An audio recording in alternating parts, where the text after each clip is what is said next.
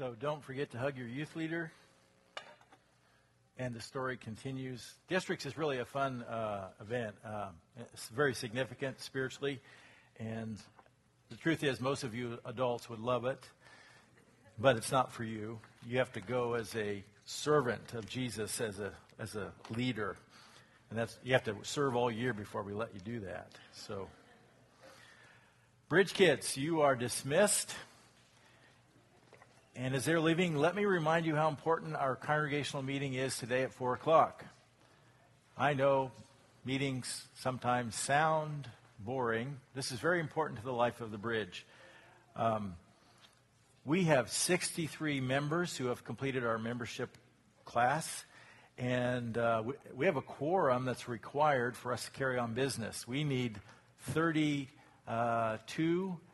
people present as members, or the whole meeting is a waste. If we have 31, we can't even approve the minutes. And our agenda is to affirm 4 elders and approve the 2014 budget. So, and we're going to have a reflection of 2013, and it's going to be a significant time. Please make that a priority if you can. So you know what happens is it's easy for a couple to be members, and then one of them decide to stay home, and so only one comes, and pretty soon we're missing a lot of people.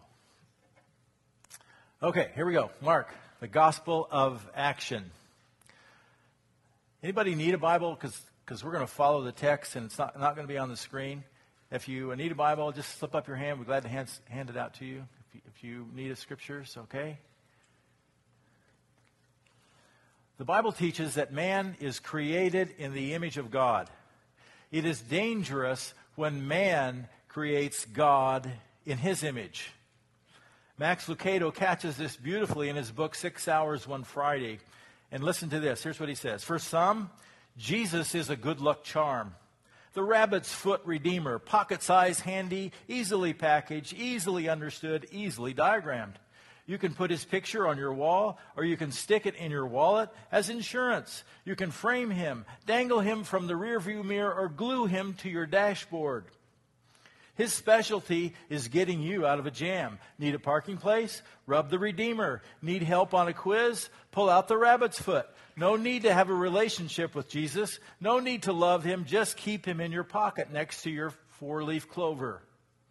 For many, he's an Aladdin's lamp redeemer. New jobs, pink Cadillacs, new and improved spouses. Your wish is his command. And what's more, he conveniently re-enters the lamp when you don't want him around. For others, Jesus is a Monty Hall redeemer. That may be a little dated.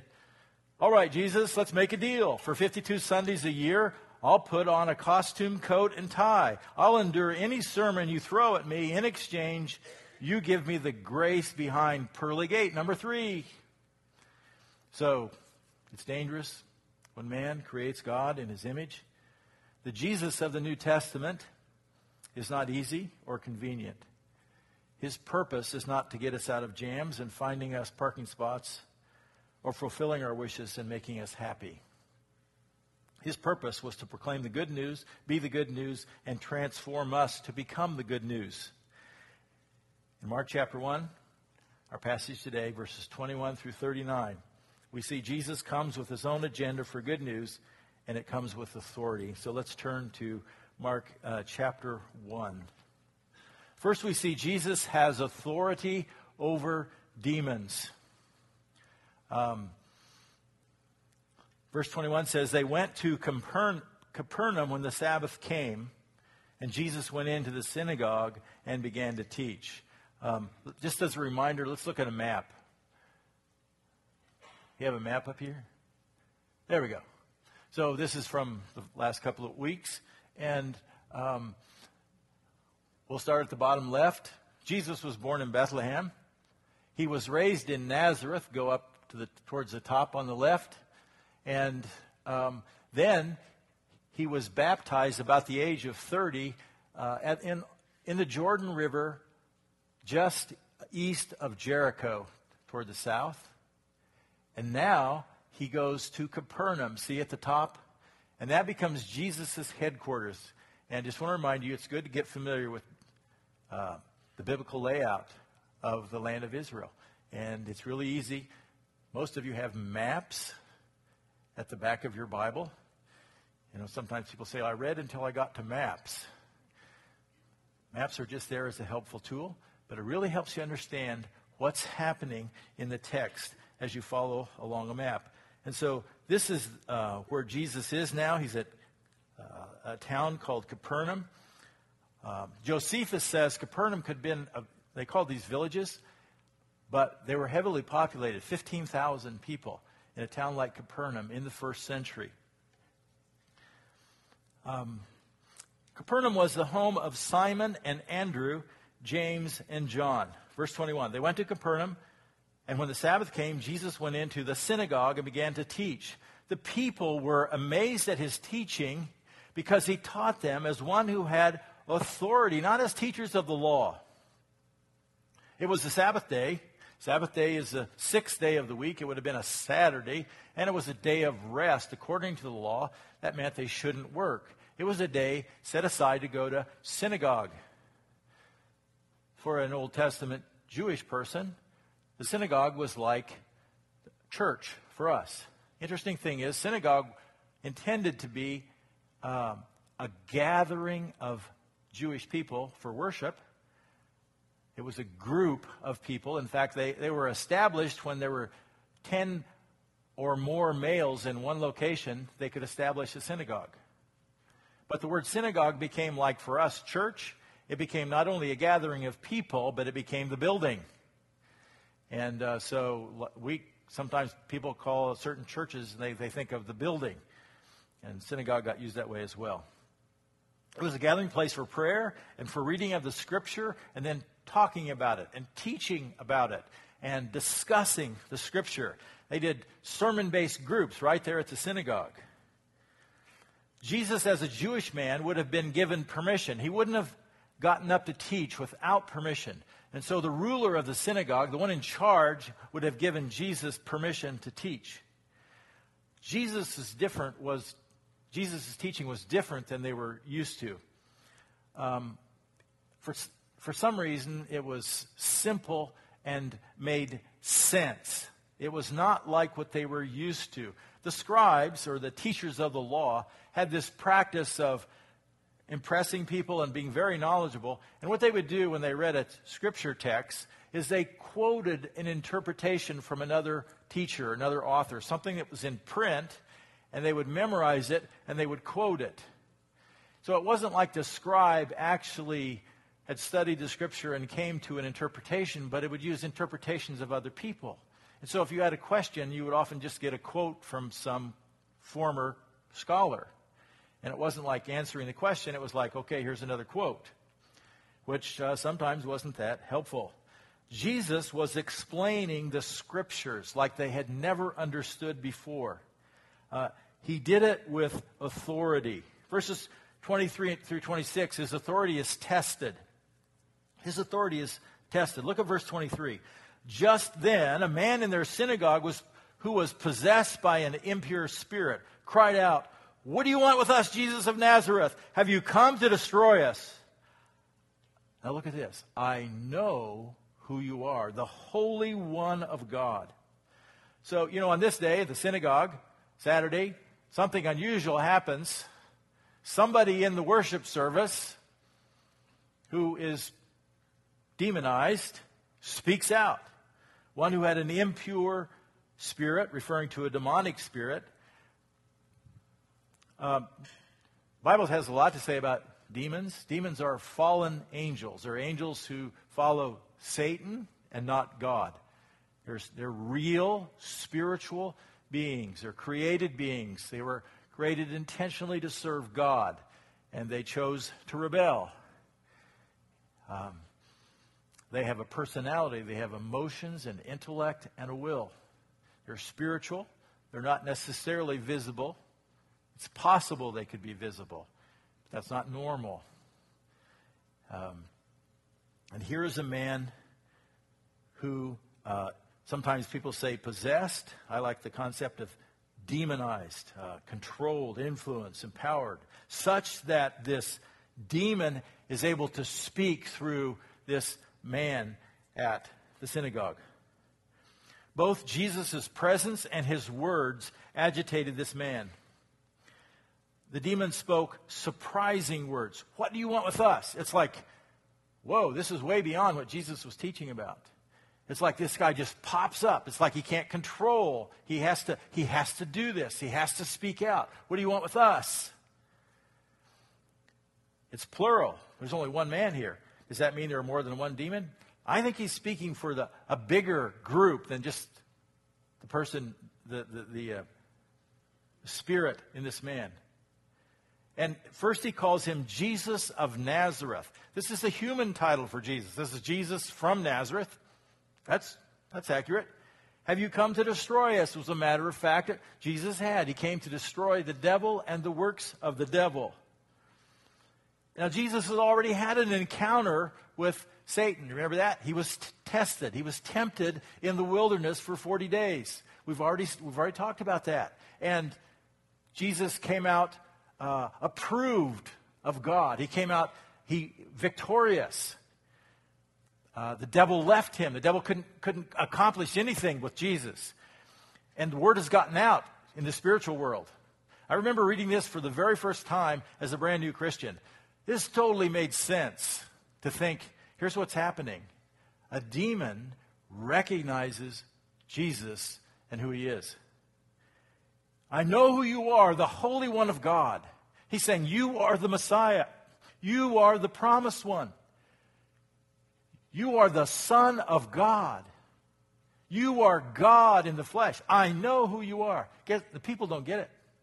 The audience has not understood who Jesus is, but this demon gets it.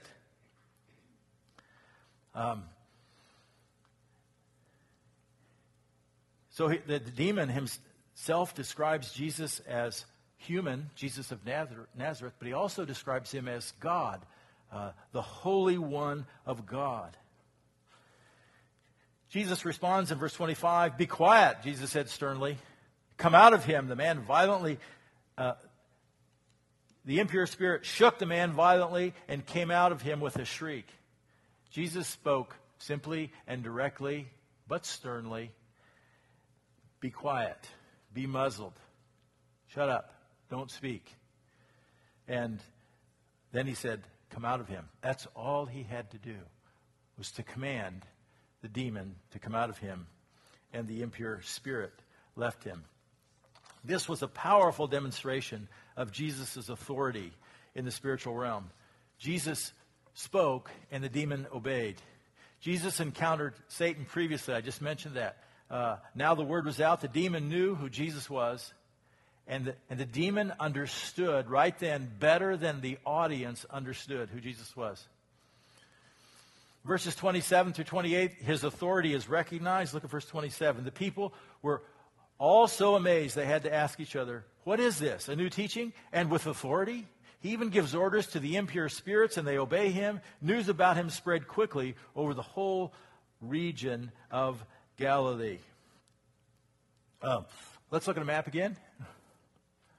So just think, when you talk about the region of Galilee, just think about the landmass directly around the Sea of Galilee. So it's northern Israel. And this is going to be an important focus in Jesus' ministry for the next couple of years. And news got out about him quickly. This was a very impressive event in Capernaum. The news was good news, by the way, that Jesus had the ability to deliver someone from a demonic spirit. But the news that spread, maybe not exactly the same good news that Jesus was preaching. This was impressive in Capernaum. They had seen exorcists before. This would not have been strange to know about exorcisms. Exorcists would practice rituals and incantations, speak special words to try to manipulate a demonic force. But Jesus just said, leave. And the spirit obeyed. This was new. It was curiously interesting. So Jesus has authority over the demons. Jesus has authority over disease as well. Verses 29 through 34. Mark is very clear about separating disease from the demonic. And sometimes critics of Scripture want to just go back and say, well, those people in the first century, they weren't very smart, and they just thought people with demonic behavior, those were just illnesses, mental health issues, and they just didn't understand, so they called them demonic. Mark is very clear about making a distinction between about health issues and spiritual issues, the demonic issues. First, we see verses 29 through 31, his authority over sickness. Another thing, when you think about Jesus, a lot of you have known about Jesus since childhood Sunday school. You've heard about Jesus for a long time. Think about what it would be like if you had been there in the synagogue. This is the first time you've encountered Jesus. This is an amazing thing that's happening. And what is about to happen, and what a lot of people in this community of Capernaum were witnessing. Verse 29. And here's Mark, the gospel of action. As soon as they left the synagogue, things happen quickly in Mark. As soon as they left the synagogue, they went with James and John to the home of Simon and Andrew. So, Simon and Andrew live in Capernaum. Matter of fact, James and John do also. Simon's mother-in-law was in bed with a fever. Now, that's not just a high temp. No big deal, just 101.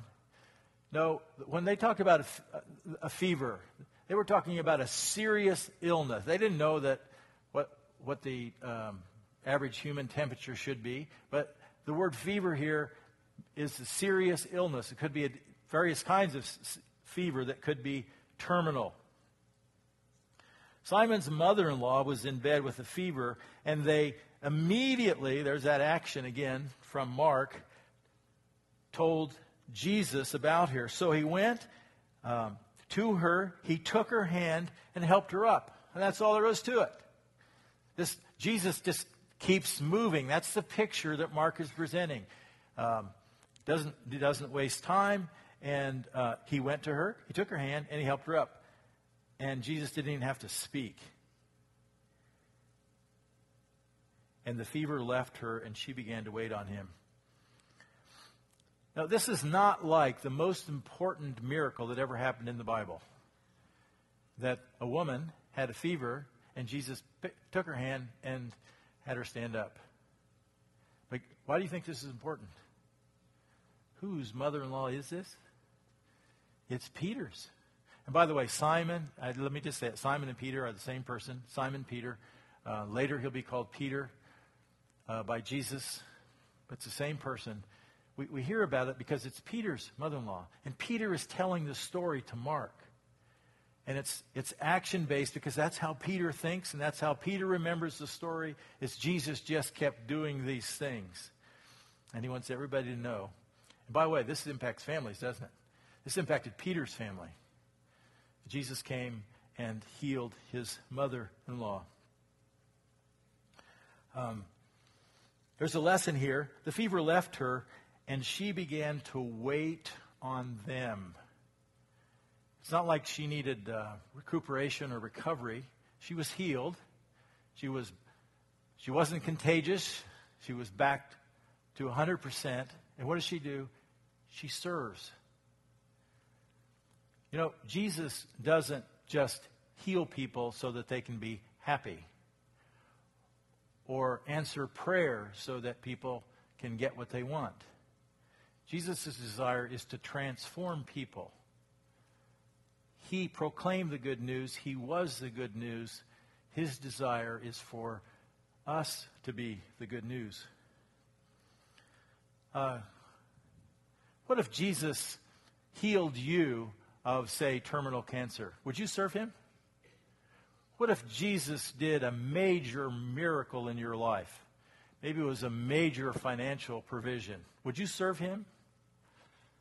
What if Jesus healed a severely broken marriage? Would you serve him? Now here's what I want to say. Jesus today is the very same Jesus he was in Mark chapter 1. He has not changed. And he is worthy of our serving him. And you and I may not have a major miracle happen in our life. I think in terms of my miracles that happen in my life, I call Class B miracles. Class A is parting of the Red Sea. My wife would say me coming to faith in Christ was Class A. Dramatically changed our marriage. But Jesus works to transform people, to be his followers. His authority is recognized in verse 32. That evening, after sunset, the people brought Jesus all the sick and demon-possessed. So here in Capernaum, at Peter's house, things begin to get busy. Evening after sunset. Why was that? Well, this was a Sabbath day, and you don't work on the Sabbath, so you can't carry bodies around on the Sabbath. You have to wait until the next day. When's the next day begin? At sunset. Then you can work.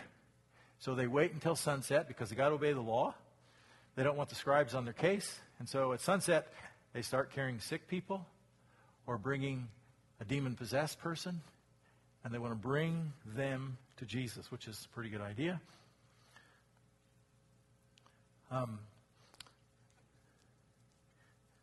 Verses 33 and 34, his authority demonstrated in healing many. The whole town gathered at the door, probably hyperbole, meaning it was a huge crowd at the door. I would guess hundreds and hundreds and thousands. The whole town. The point is there was a great number of people who came out. Jesus likely spent hours touching people and bringing healing to their lives. His authority was demonstrated by performing miracles and healing people of various diseases. Verse 34, his authority continually demonstrated over the demonic. Look at 34. He also drove out many demons, but he would not let the demons speak because they knew who he was. Now here again, Mark clearly separates the issue of healing illnesses versus delivering people from the demonic. He clearly separates them.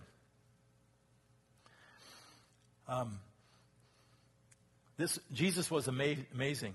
He was knowledgeable and wise. He was humble, loving, and kind. He was patient with people and compassionate. Here he continued to show his authority over demons. But interestingly, he would not let them speak. Why do you think that is? Why wouldn't Jesus let demons speak? I mean, this one demon spoke and said, this is Jesus of Nazareth. I know who you are. You are the Holy One of God. Are you going to destroy us? I mean, boy, that seemed to be right on from my perspective. That nailed exactly who Jesus is and why he's here. I think there are possibly a couple of reasons why Jesus didn't want the demon to speak or any other demons. Jesus had this great sense of timing. We see that clearly in the Gospel of John. He moved in his ministry, and he was waiting for right timing before he exposed people to more information. And so he had a sense of, at times we would say, veiling his ministry or the program of God. He spoke in parables. He was veiling some of the truth. Those who were interested could come and find out answers, but if you're not interested, you're left in the dark. So there's that sense of Jesus' ministry. And then there's this other thing is, this to me makes the most sense. Would you want a demon giving testimony about you? I mean, how far do you think we could base Jesus' credibility on demons? On this case, they were accurate. It's sort of like first encounter face-to-face, overwhelmed with the presence of Jesus, they speak the truth. But over time, demons deceive and distort, and they're going to be distorting Jesus and distorting the message. In no way does Jesus want his credibility to come from the demonic. And he commands them to be silent. They would start creating Jesus in their image. not in God's image. Another question is, what is the purpose of miracles? Jesus performed many miracles, and sometimes people want to duplicate all that today. What was the purpose of miracles? And the way I understand Scripture, the purpose of miracles or signs is to authenticate the message and the messenger. The purpose of miracles. Another word for miracles are signs, the miraculous. Why the miraculous? And the purpose is to authenticate. It's God at work through the miracles, and they were attention getters. It was like speaking to the nation Israel. By the way, in 1 Corinthians 1, Apostle Paul says, the Jews seek for a sign. The Jews look for miracles. That's how they can tell God is at work, when they see miracles. That was their nature. The Gentiles or the Greeks seek wisdom. They want to think. They want intellectual answers. They don't want miracles. But the Jewish people do. And that was the nature of the Jewish religion. It had happened in the Old Testament on many occasions. There was a great flood, and God saved Noah and his family and repopulated the earth. One of the most spectacular is the story of Moses and Moses' encounter with Pharaoh. And one of the first things that happens to Moses, God wants to send Moses to deliver Israel, and Moses says, I'm not a good speaker. They won't believe me. He's saying, I'm not credible. And then God tells him he's going to give him two signs. He says, Moses, take your hand and put it into your cloak. Puts his hand in his cloak. He pulls it out, and it's leprous, which was a little bit scary. And he says, Moses, take your hand and put it back in your cloak. Put it back in and pulled it out. It was healed. What was that? It was a miracle. It was a sign. Who was it for? It was for the nation Israel, so that they would listen to Moses. Okay, Moses, that's not enough. Take your staff that's in your hand, wooden staff, throw it on the ground. He did, and it turned into a snake. That's a little bit scary. And then he says, Moses, pick it up. Whoa, I don't know if I want to do that, Lord. And so he reaches down, and he picks it up, and it turns back into a staff. What is that? It's a miracle. And the purpose was just to show Israel, the nation, to listen to Moses, listen to his message. He's going to speak for me. That happened in the ministry of Elijah and Elisha.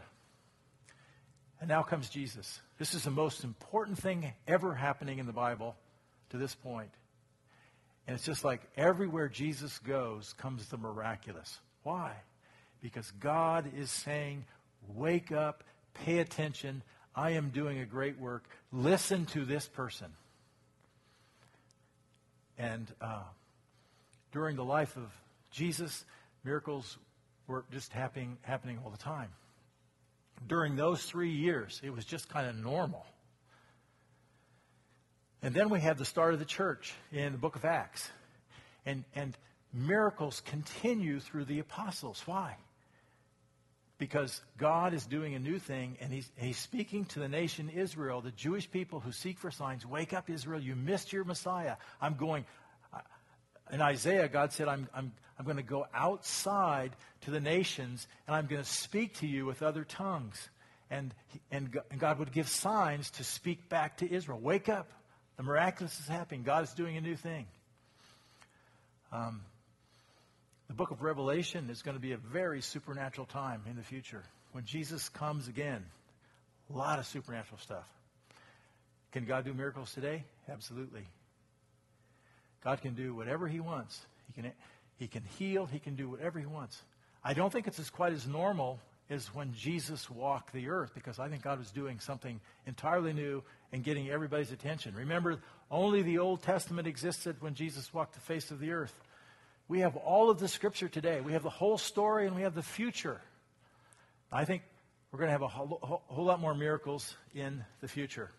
So that's my 2 cents. Thank you for asking.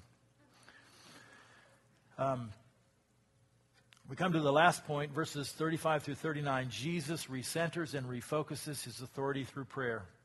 And we see his practice of prayer in verse 35. Very early in the morning, while it was still dark, Jesus got up and left the house and went off to a solitary place where he prayed. Remember, Jesus had a very full day of ministry. It was a Sabbath day, started at the synagogue. He encountered a man that was demonized and delivered the man from the power of that spirit.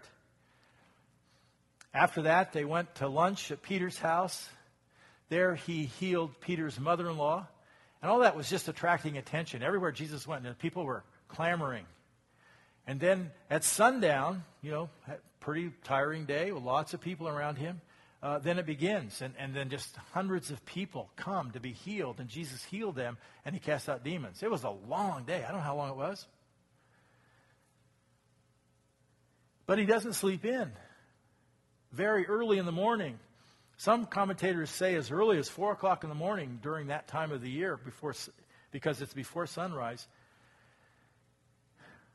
While it was still dark, Jesus got up and left the house. It was Simon Peter's house. And then he went off to a solitary place where he prayed. Jesus made it his practice to get up and to separate himself from people and spend time with his Father. He wanted solitude, to be with the one who had sent him. He needed to be recharged and recalibrated and recentered. And by the way, I just read about a church in England that's selling a CD. Now, if you want to do this, you can. You can go online and buy this. You can get a CD of 30 minutes of silence.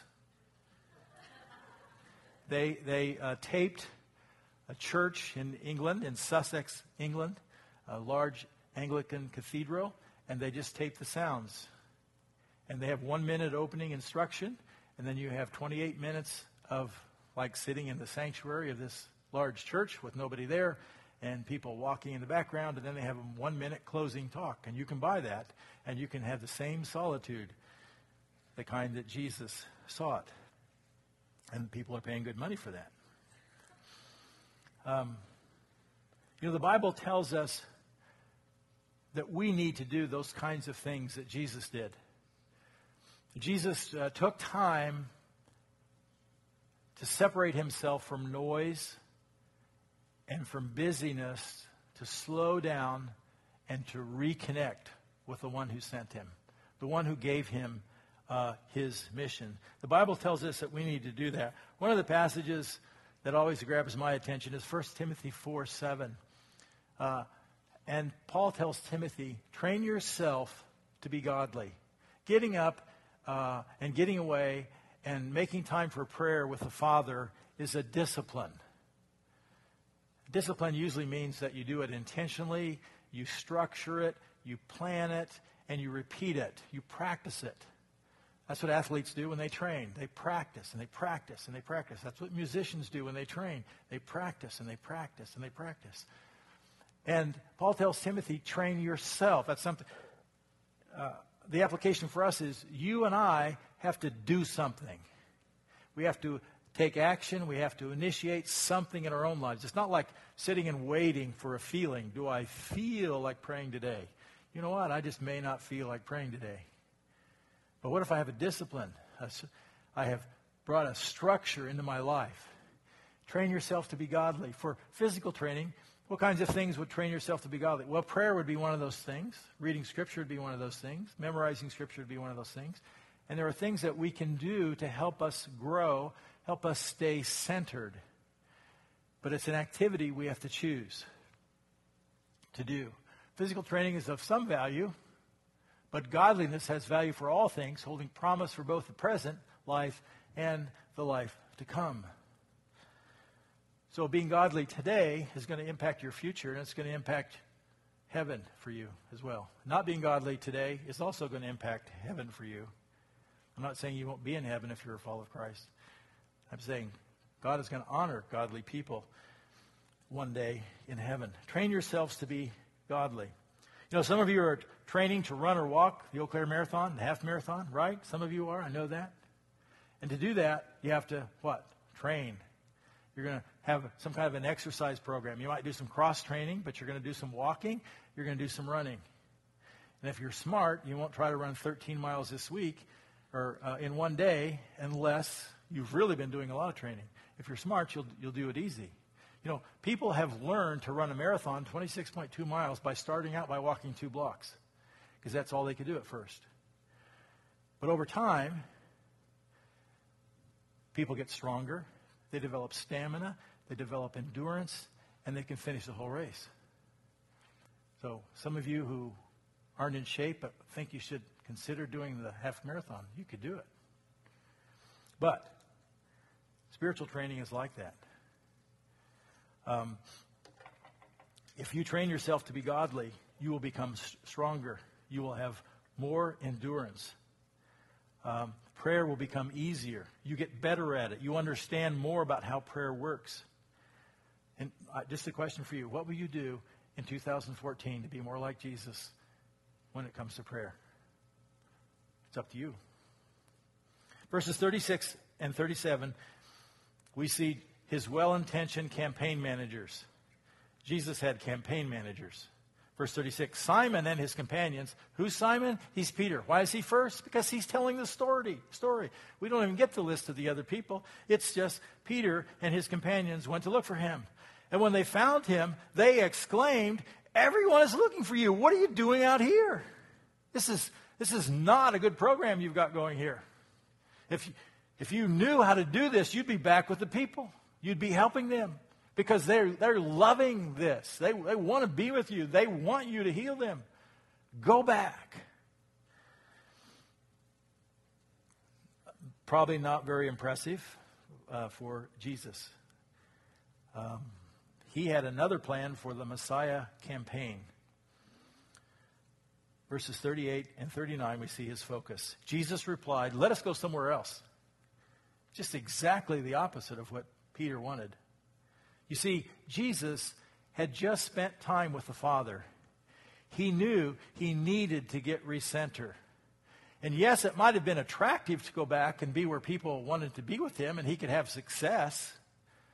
But that's not how God was leading him. And he knew to be on his mission, he had to go somewhere else, to the nearby villages. Why? So I can preach there also. That is why I've come. And so he traveled throughout Galilee, that whole northern part of Israel, around that Sea of Galilee. A lot of villages there. The tremendous fishing in the Sea of Galilee, which is just a lake, by the way. And towns prospered all around that. So he traveled throughout Galilee, preaching in their synagogues and driving out demons. This was just norm for him. Jesus didn't want to go back to Capernaum and take advantage of the momentum. He will come back later. Jesus had been with his Father, and he now was clear on his next steps. He continued to proclaim the good news that the kingdom of God is near, to call people to repent and believe. This is really important. Jesus was looking for people who would repent, meaning they would turn from what was most important to their life and put the kingdom of God with its king as number one. The people in Capernaum were nice people, but like most people, they were not interested in what Jesus was doing. They were interested in what Jesus could do for them. Jesus came to Capernaum and he did what he came to do, and now he must leave.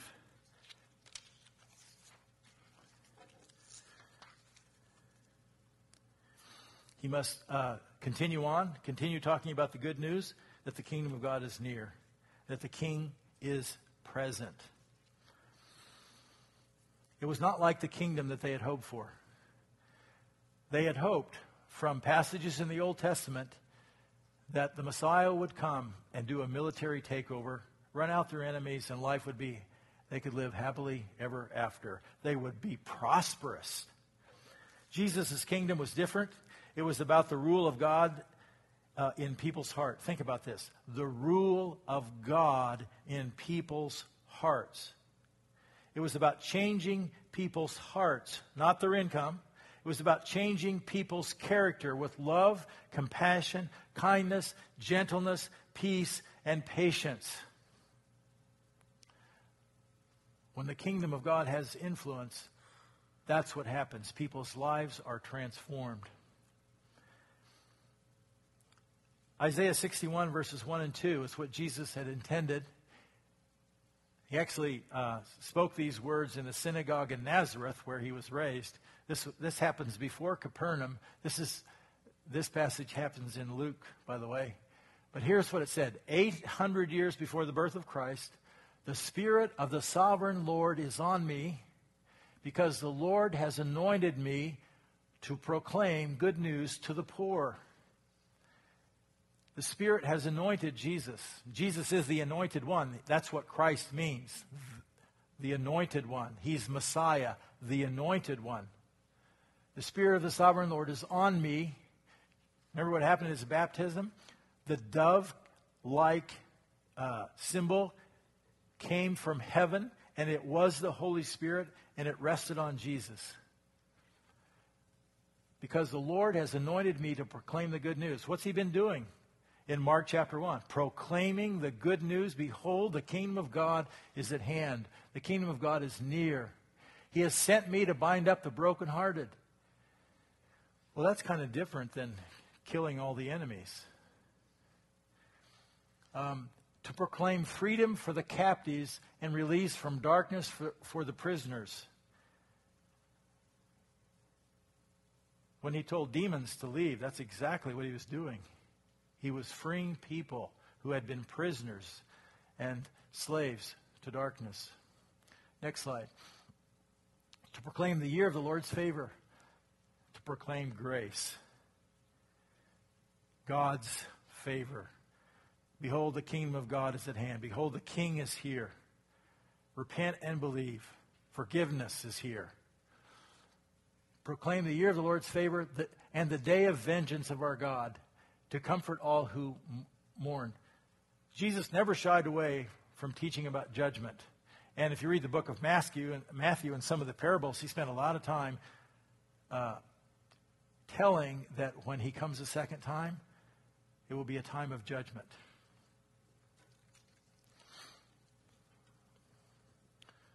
So here's the question. What do you want from Jesus? Do you want him to fix your problems and give you a nice life? A lot of people, that's all they want.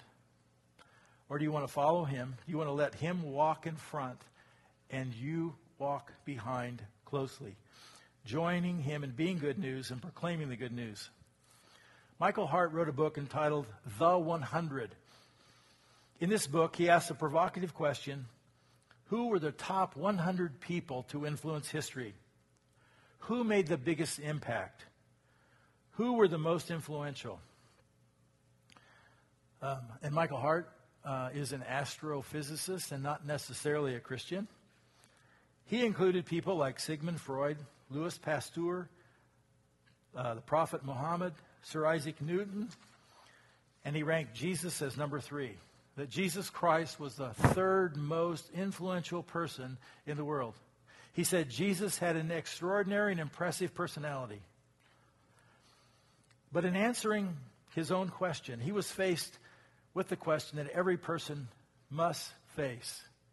How will you rank Jesus as being the most influential person in your life?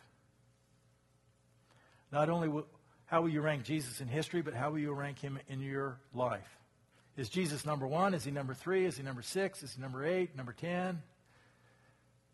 Christians often say he's number 1, but that's not how they live. They have a whole lot of other things that become more important. How do you answer Jesus?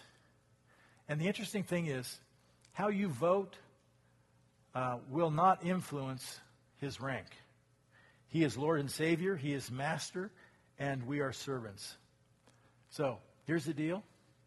The kingdom of God is at hand right now. The King is present, and he wants to rule in our lives. And the rest is up to you. Let's pray. Let's stand and pray.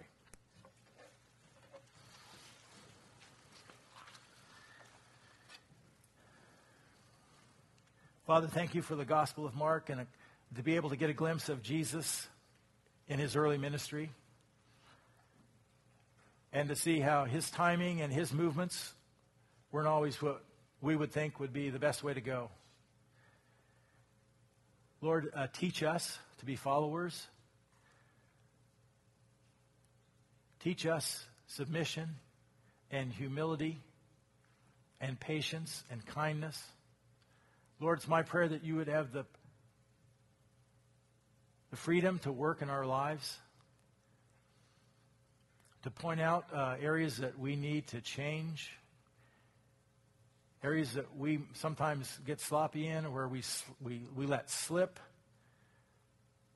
Maybe it's time in the Word, maybe it's prayer, maybe it's a habitual sin problem that we dabble with. Father, I pray that you would work in our lives so that we would constantly want to recenter and refocus and be recalibrated and have our lives centered around you. We acknowledge that Jesus Christ is Lord, and it's our job to be his servants. Amen.